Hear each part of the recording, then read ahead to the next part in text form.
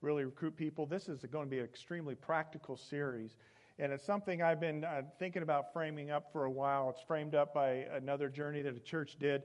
But the messages are going to be contained within some of the heart that's been pressing in my heart for us as people and in our culture. And it just seems a lot of times that some guardrails are needed that aren't functioning in our world. So please invite people to come for next week. And when you get something on social media this week, share it and post it, pass it along to your friends list. And that's sort of how we do some outreach. And so as we get into the heart of October here, we're going to be running with that really strong.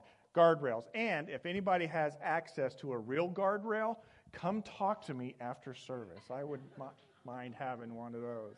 All right. I am going to have us begin this morning by reading some scripture. We're going to just have a standalone message today.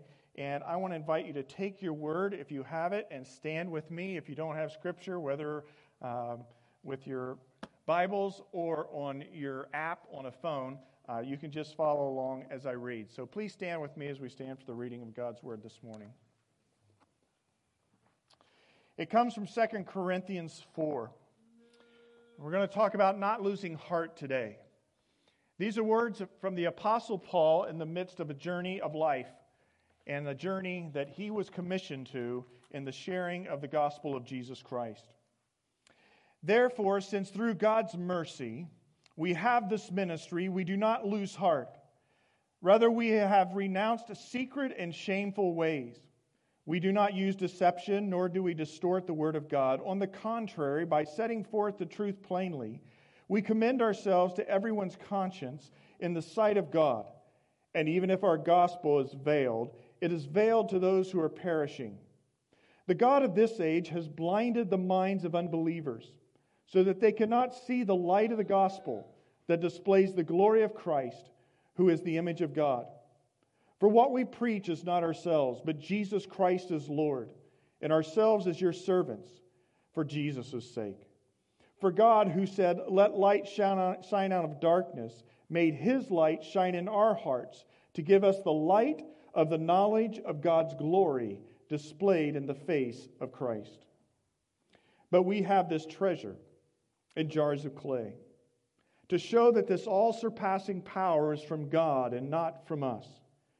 We are hard-pressed on every side, but not crushed, perplexed, but not in despair, persecuted, but not abandoned, struck down, but not destroyed. We always carry around in our body the death of Jesus, so that the life of Jesus may also be revealed in our body. For we who are alive are always being given over to death for Jesus' sake, so that his life may be revealed in our mortal body. So then, death is at work in us, but life is at work in you. It is written, "I have believed, therefore I have spoken." Since we have this same spirit of faith, we also believe and therefore speak, because we know that the one who raised the Lord Jesus from the dead will also raise us with Jesus and present us with you to himself. All this is for your benefit, so that the grace that is reaching more and more people may cause thanksgiving to overflow to the glory of God. And then in verse 16, "Therefore we do not lose heart. Though outwardly we are wasting away, yet inwardly we are being renewed day by day. For our light and momentary troubles are achieving for us an eternal glory that far outweighs them all. So we fix our eyes, not on what is seen, but what is unseen. Since what is seen is temporary, but what is unseen is eternal." Will you pray with me? Jesus, Jesus, who we worshiped here this morning, and who we hear spoken of from this word, this sacred book. A word that is not ancient, but a word that is contemporary for everyone in this room. Jesus, may you illuminate your word, and Jesus, may your presence be real, strong, visible even, in the lives of those of us who have come to draw near to you. Lord Jesus, today, draw people to you For Lord, as I have discovered in these days, when it comes to the end, we have no one but Him. Amen. You may be seated.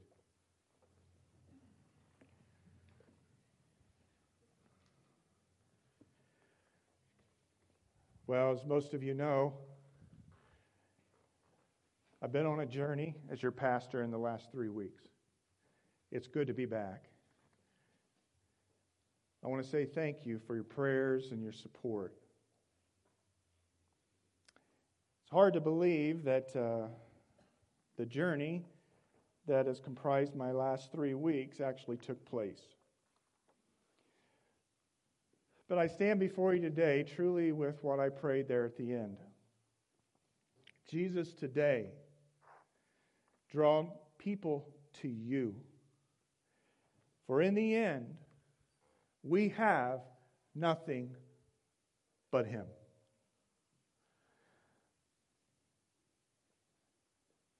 When I last spoke, I shared with you that we were surprised that my mom, who lives in the farmhouse back in central Indiana, had taken a turn that we hadn't anticipated. She was 89 years old. Her mom lived to be 100, so we thought we were pretty good into the 90s. And she had fallen. She had been in rehab. And when she went in for a regular heart appointment, they admitted her. They admitted her, and within a few days, they began to talk to us that maybe her life end was near. And we're like, what? We were just trying to get Mom healthy. She was strong. She was going at it. She was even requesting in the rehab place that she could do rehab on the weekends when they sort of shut it down, because she was ready to keep going and get back into the farmhouse and to continue to be a source of inspiration, encouragement to us as extended family, but also to just carry on with what she felt was her calling in life. And a lot of that was to pray. And a lot of those prayers were headed my direction. They were headed your directions for us as a church even.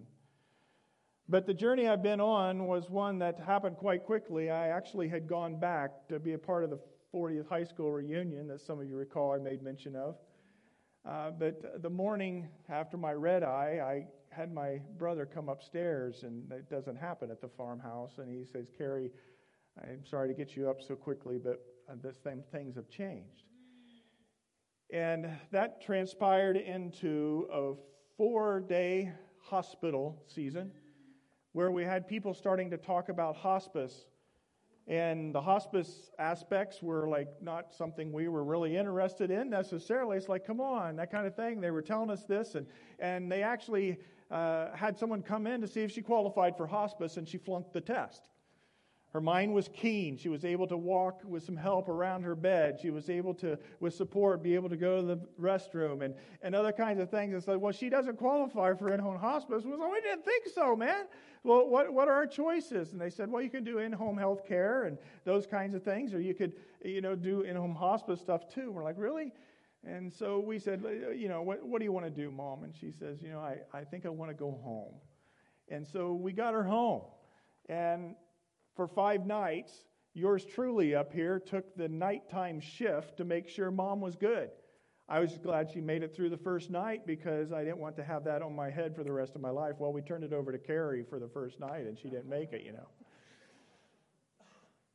5 nights, and then my wife came because she is the kind of caregiver my mother would have needed, and so she came to be able to minister.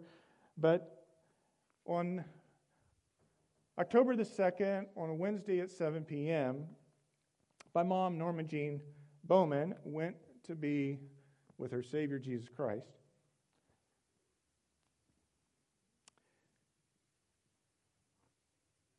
From the, hey, we're going to see Mom and get her back home, to the hospital, to the idea of in-home, to hospice care, to passing away, to funeral arrangements, to family support. It was a journey of 3 weeks that was rather intense for me. And I just want to say thanks for your prayers. Some of you saw my postings on Facebook. Many of you have gone through this similar kind of journey, may not in that type of expedited way. Some of you this morning are going through that kind of journey. My words to share with you this morning are not in regards necessarily to that journey of a loved one passing away, but it's going to reflect on that which I want to speak about. You may be in some other kind of journey that you're on, and you're hard-pressed, you're perplexed, and there is challenge going on in your life. I want you to know that the Scriptures teach us, and through Jesus Christ, you need to be encouraged not to lose heart this morning. Because life stands still in those moments, doesn't it? It doesn't matter what's on TV. It's not interesting, the political news or ball games or whatever other shows are being highlighted. You're in a twilight zone a little bit, and you know that you're having these sacred moments. Well, maybe the perplexing time that you're in, the world's going on around you, and it all seems to be distant. And people will come up and say hi to you, how you doing, trying to encourage you, this or that, other things. But it's a lonely road sometimes, and I want you to know that you do not need to lose heart, because when the end comes, all we have is Him. But friends, we have Him. We have Him. And in that, as we talked about in the Kingdom of God series we were in, the Epic series, we have the world that stands before us.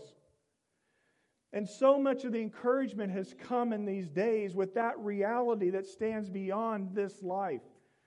We are not, as I've said before, you've heard me say this, we are not human beings having some kind of spiritual experience here on earth. We are spiritual beings who have a human experience that transcends into a supernatural experience with Him forever and all that He has.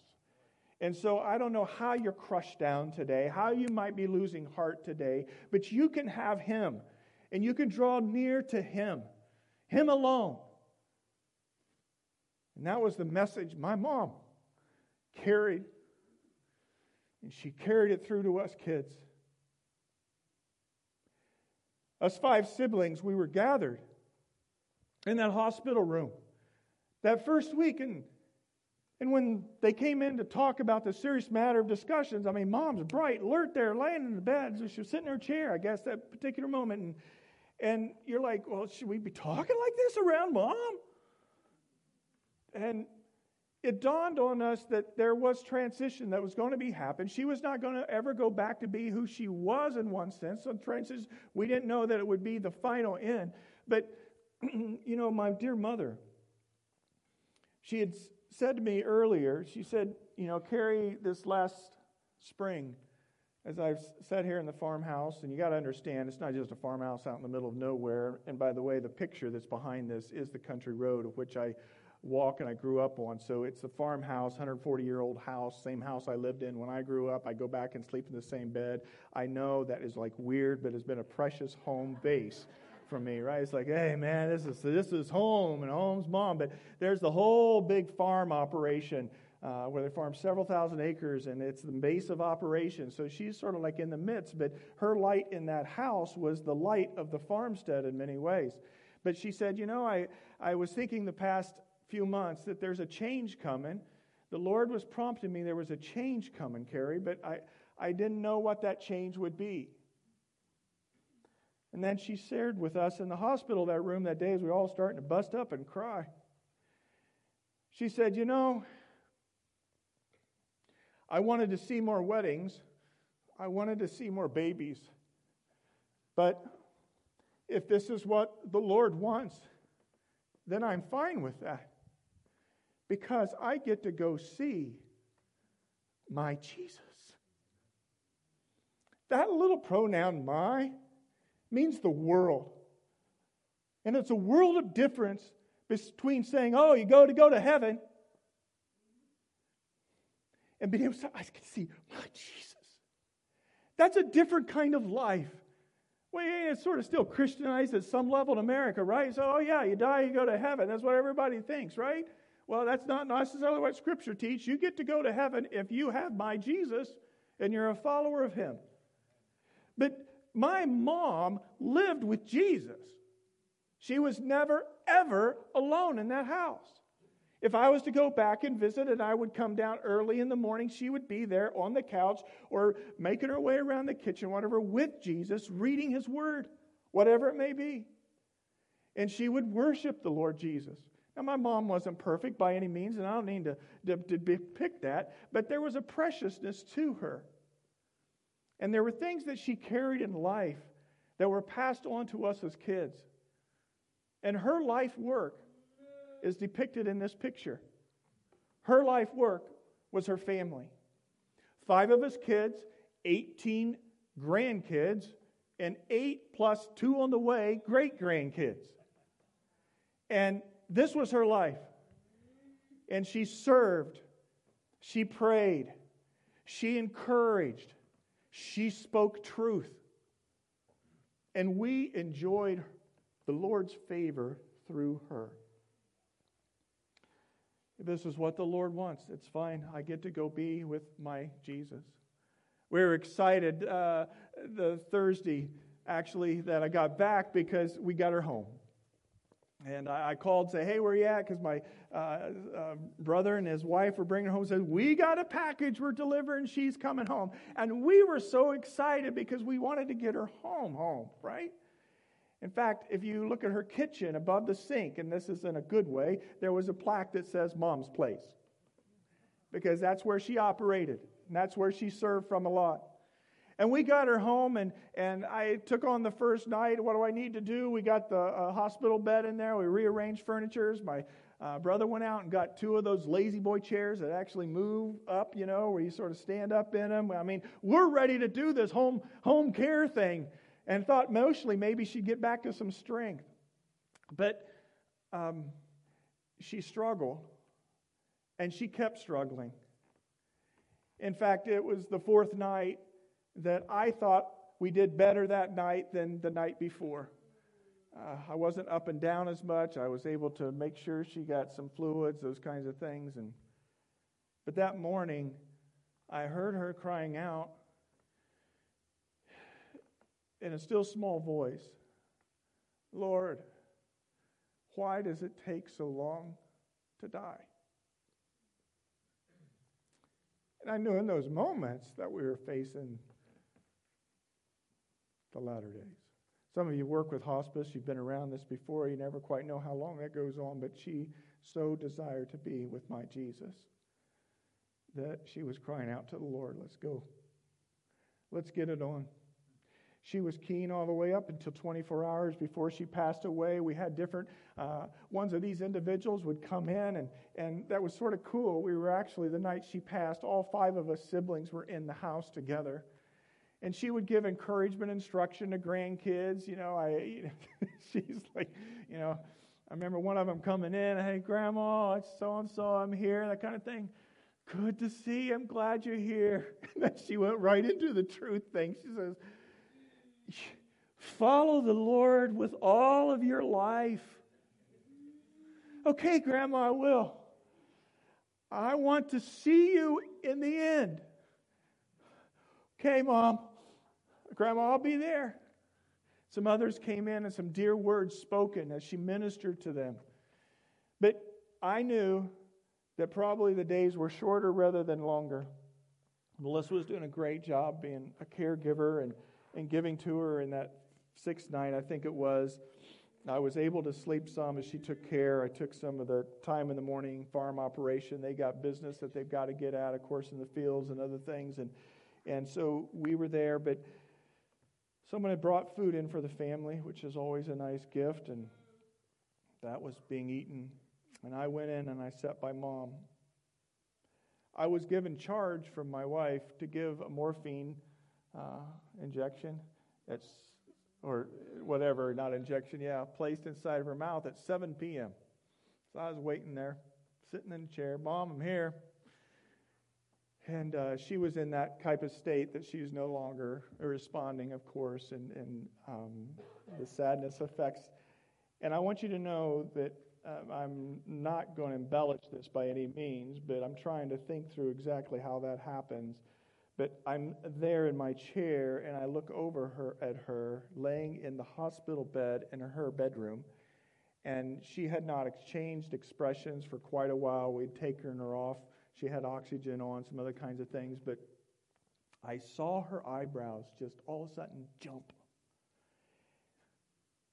And I don't know if it was in that moment or shortly after, but when I stepped up then to give her that medicine, and I said, Mom, I'm here to help you walk through this it's Carrie, and I'm like, I'm going to get the little dose here right, that kind of thing. And then I stuck my finger in her mouth, and she closed her mouth.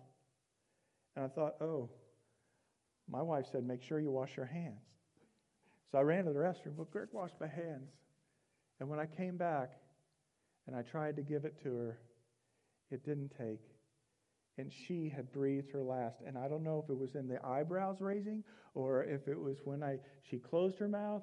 Maybe those of England's can help me with this but she was past. She was gone. And if you've lost a loved one, that word gone just sort of settles with you. Gone. She's gone.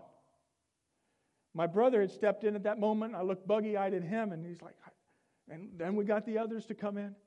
She's gone.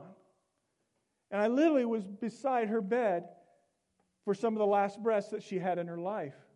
But you have to then ask the question on the other side of the word gone where? And it's true that your hope is in Jesus in that moment, because gone where? She's gone to be with my Jesus. And in that we had peace. I knew my sisters would take it the hardest, but when you give care for someone in their dying moments, there's some healing in that. And you hear them speak some of the words that they wanted to say, and you're gathered around. Some of you might find this humorous, but the words that she said to me are not some big, these are grandiose words, but they were probably a good instruction for me. My wife said, keep singing some hymns to her or read her scripture. So the last words she spoke to me was the day before, a few hours, I guess, somewhere in that night before, right? She said, sorry, quiet. That was it. Something more profound, Mom? You're telling your preacher boy to be quiet. Probably a good word. But in her space and her time, what was going on there is a thin place. Remember Greg England speaking about this once. It's just the whole thin place where the future life and this life comes together. Eyebrows. My Jesus. So it was a week ago, this very hour, that we were beginning viewing for my mom. And it was a blessed time. Our family sang some hymns. And we read some scripture in the funeral the next day. This here are the two things that my mom used to know my Jesus. Her hymn book, she was a piano player. She played for a church, the churches we were in. And this is sacred to me. Many of these hymns, as I walked through them, I remember singing. This was her Bible, but this wasn't her original Bible. I don't know how many Bibles she went through. In the back of her Bible, there was an article on kindness. I suppose one of the best ways to sum it up is with a quote I believe is worth saying, people saying again. People will forget what you say. People will forget what you did. But people will never forget how you made them feel. And that's true. She's gone. Part of the gone feeling was the kindness and the servant heart that Mom carried with her into her children, week in and week out. She had some other items in here. One was the hymn that we sang at the end of her service. Until then. Until then, my heart will go on singing. Until then, with joy I'll carry on. Until the day my eyes behold the city. Until the day God calls me home. I'm not sure why this was printed out other than we sang that hymn as some family members at my dad's passing 6 years prior. Probably one of the more notable things that was in my mom's Bible at the end. And I'm just going to share this briefly with you because I believe there's some challenge here today for those of us as parents and how we're living our life before our kids and what we're doing with our time. But at the back of her Bible was a note. It was on stationery from a hotel we used to all get together with as families sometimes and hang out in a city. Norma Jean's prayer list. Pray for grandchildren and children consistently. Pray for them to be safe, to guard them from temptation and evils, the desire to do right, avoid what is wrong, seek His will for their lives as they grow older. Pray for their decisions that they will be making. Pray for the difficulties they are facing. Pray because you love them and about what happens to them. Open their hearts and lives to Jesus. Pray for them to become His followers. And whether she wrote this prayer list or received it from someone else, this was her prayer list of praying for her kids. And maybe you're in a season of life praying for your kids, or maybe you're praying for a loved one or even a spouse, and you're like, I don't know, is it going anywhere? Friends, I've seen those prayers answered. Every one of the extended family members at some level has a faith in Jesus and believes in Him. And I believe to a large extent, the protection through the years is because of my mother's prayers for us. The passage that I read to you at length, I read at the beginning of the funeral last Monday. I have never read 2 Corinthians 4 at a funeral.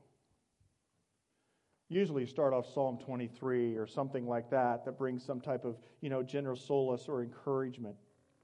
But I felt led because 10 minutes before I was to stand up to lead this service and different family members spoke and songs being sung. It was really a beautiful time together.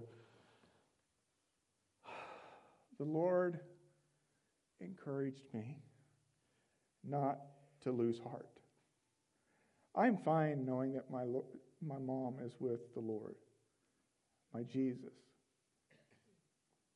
To the very end, she was saying things like, I hope I do this well. Don't grieve for me. Like, Mom, we're going to grieve. I'm sorry. Do this well. She tried to do everything well. In fact, when we asked her, Mom, what do you want to do? We went back to the rehab place or try to hang out in the hospital. She says, well, I think I would like to go home. But then she said, I guess there's an awful lot of I in that, isn't there? And we said, Mom, your whole life you've given. And yes, we're not fully sanctified till the other side. You can have your desire and your wish. Because one of her verses, I'm crucified with Christ, and it's no longer I who live, but Christ lives within me. But in that moment, as I was getting ready to lead the funeral service to give memory, I needed to be encouraged because I was losing heart, not just because of the loss of Mom, but the loss of a season of my life. And sometimes I hesitate to say this, and if some of you have been around here a while, you're like, he always talks about that Indiana farm an awful lot. This is what it was, and what it is today. It was an anchor of stability in my life where I know I'm loved unconditionally, I'm championed for ministry, and I'm prayed for consistently. And it doesn't matter what's going on in life, you go back home in that environment. The farm environment you worked on, you served together on, it was an oasis. And so when I walked the country mile, and I'd walk down to the crossroads, and I'd lay at the crossroads, and people think I'm crazy sometimes, but there are not a lot of cars that come. South, north, east, west. Lord, you've got it all, and it's on that country road that stands behind you that a lot of my calling for ministry came. And so my loss was a fear of loss of some of that. God showed me that it's not going to happen that's still there. My family's still there. The place is still there. The strength is still there. I'm very glad to be here. In fact, when I go back to the Midwest, I'm like, I think the Midwest, it's covered as a mission field, but SoCal is a mission field. So that's what I think now. I'm like, I'm going back. But it was that loss, and so moments before I stood up, the Lord reminded me of this. We have this treasure in jars of clay. Do not lose heart. Though outwardly we are wasting away, yet inwardly we are being renewed day by day. For our light and momentary troubles are achieving for us a glory that far outweighs them all. Therefore set your sight not on what is seen, but what is unseen. When you see your mother roll down on a gurney through the kitchen that she labored in to be placed in the hearse, and you're giving honor to her on that little trek, you know she's not there. She is with the Lord, and she's stepped into that which all of us who are followers of Christ will step into. But only if we too can say, my Jesus. The words in this passage, the Apostle Paul said, therefore, since through God's mercy we have this ministry, we do not lose heart. What was the ministry that he was not losing heart about? It was the ministry not of religion and rules and institutional systems and laws. It was the ministry of God's grace. Christ in you, the hope of glory. That was his powerful message that the Apostle Paul had to give. And he was undaunted in the task of being able to communicate good news and live the good news. For one who had persecuted Christians, to be able to share the gospel of God's grace. And it's not just the forgiveness of his sins. It's literally the life of Jesus coming to give you life. Lord, why does it take so long to die? She's not speaking to a Jesus way out there, but to the Jesus that would dwell within her, because when she invited Christ in her life as a young person, the Spirit of Jesus penetrated her very vessel, and that Spirit gave her spiritual life. And here's the thing that you realize on some of the deathbed experiences. It's the people that are in Jesus who have Christ in them that are the ones who are alive, and it's those of us who are living that are really the dead. And my mom had a passion for seeing people become spiritually alive. Big family meeting we had when I was younger. I think I might go to graduate school. I think I might go into ministry. I really like working here in the corporation. The home corporation is like, no, you go if that's what God's calling you to do. Because they were always supportive of that. And whether it was vocational ministry or whether it was being in some other vocation, God used the family that Mom prayed for to help bring people spiritually alive. My mom never had the opportunity to see us move into our new house over in French Valley. She came the original Sunday here. I always wanted her to come to see this. She was too hesitant to do that back in the spring. When I really tried to get her to come, when I graduated from Fuller Seminary with the D-Men, and I said, Mom, come. And she said, Carrie, I don't think I'm strong enough to make it. But she was always one who was about seeing spiritually dead people come alive. In her younger years, she served faithfully in something called Child Evangelism Fellowship. And they had the different color beads. I mean, this is old. The beads would describe, darkness of sin, the blood of Jesus Christ, wash you as white as snow, that kind of thing. And yellow, yield to Him. And she faithfully served in children's ministry. She faithfully played out of this hymn book and many others for Alliance churches. She helped start Alliance Church with her husband, with my dad. She had the desire to be faithful in ministry because people who do not have my Jesus are spiritually flatlined. And we have a call to get the good news out. Maybe you're here this morning and my encouragement be to you, hello, is Jesus in you? Or are you just sitting in church? Because sitting in church doesn't get you anywhere. even if you're here every Sunday. My Jesus. The Apostle Paul said, rather, we have renounced secret and shameful ways. We do not use deception, nor do we distort the word of God. He had a lot of opposition. People that were saying what he was preaching and proclaiming was wrong. But he said, no, you need to understand. Other people are doing different things, but we are not the shenanigan people.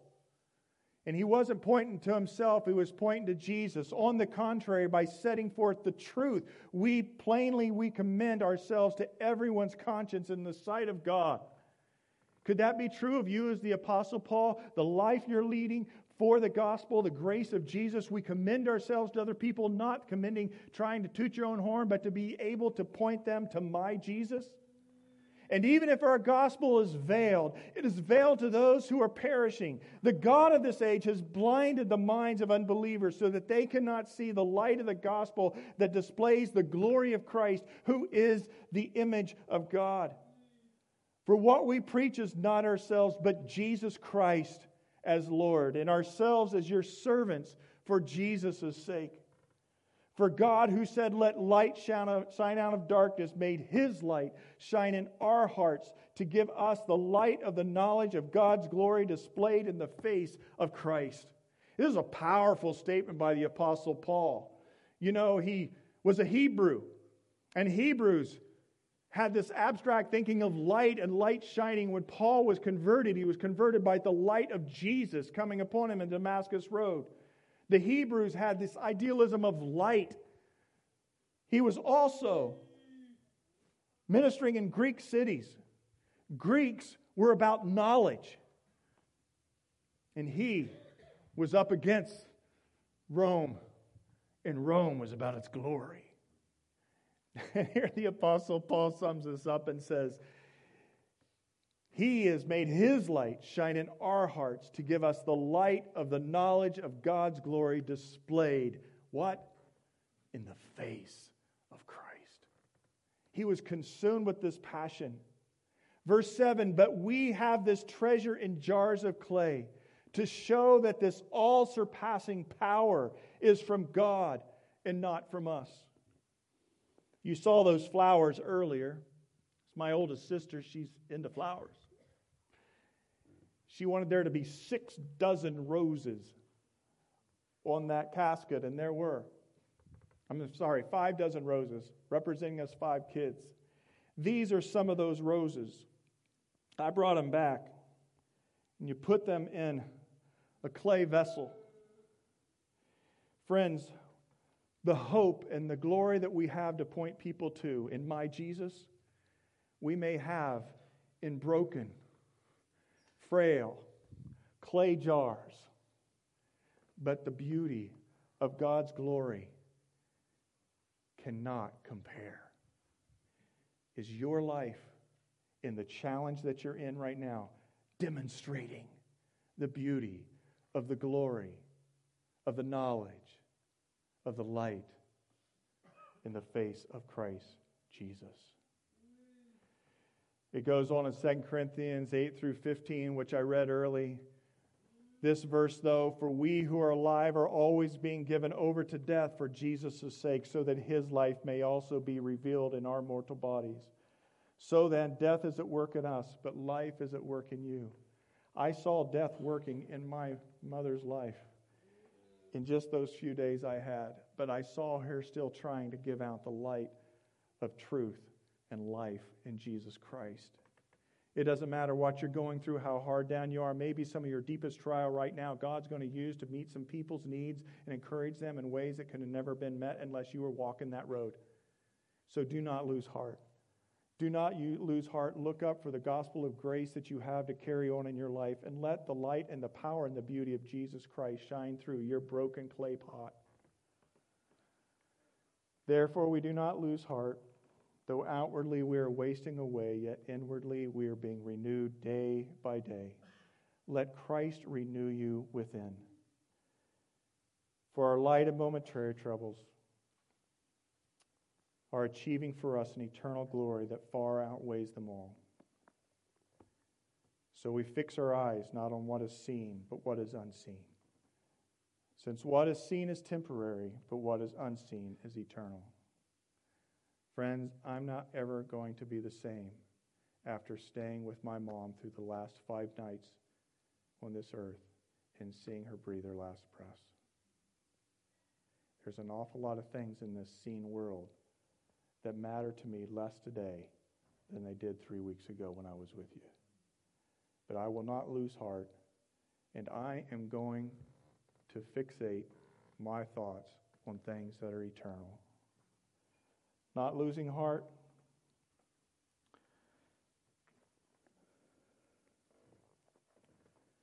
I've asked Joe to come and close us with a song of power. I think that's good. When I opened Mom's hymnal, there's a big old paper clip. It was stuck between 2 hymns. One you're very familiar with. My Jesus, I love thee, I know thou art mine. For thee all the follies of sin I resign. My gracious Redeemer, my Savior art thou. If ever I love thee, my Jesus, 'tis now. That hymn, we sang around her. And that hymn, she faithfully fulfilled till the end. The other side of the paper clip, though, is, well, a hymn you probably never heard. It was a poem by A.B. Simpson, founder of the Christian Missionary Alliance, of whom we're the movement. It was funny, we did get a few words in with Mom about, hey, I know you got some things around the house. Where might those be? I knew she kept some cash. She said, where was that? And then she says, I want any gifts that are given to me to go to the missionaries of the Christian Missionary Alliance. Because she's about getting the gospel to the ends of the world. And she goes, I just feel bad because I don't think I gave enough. We're like, Mom, don't be having that regret right now. But this poem, this hymn called Himself, was penned by A.B. Simpson, who started the movement we're a part of. It's literally around the world. And it goes like this. Points back to my Jesus. Once it was the blessing. Now it is the Lord. Once it was the feeling.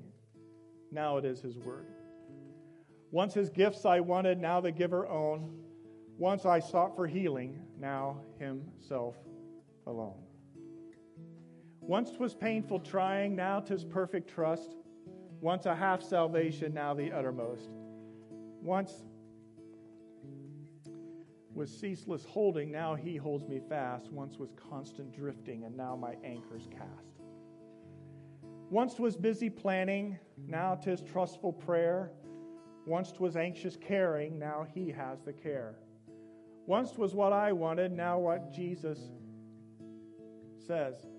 Once was constant asking, now 'tis ceaseless praise. Once it was my working, His at hence shall be. Once I tried to use Him, now He uses me.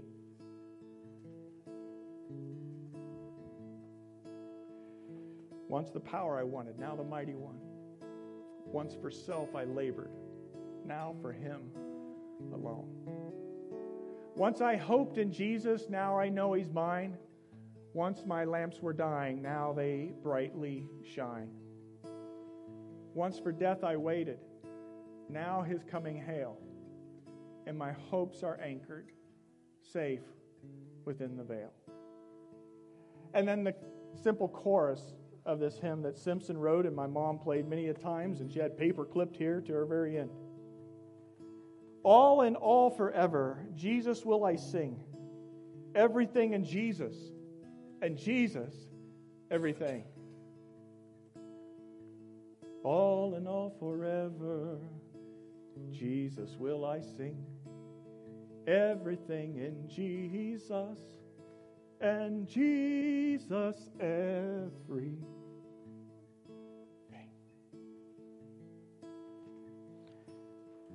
If my mom could give her little words today, she would just simply say, follow the Lord with all your life and be there in the end. And you too will get to see my Jesus. We were at the grave site, casket, a few people gathered around, the roses.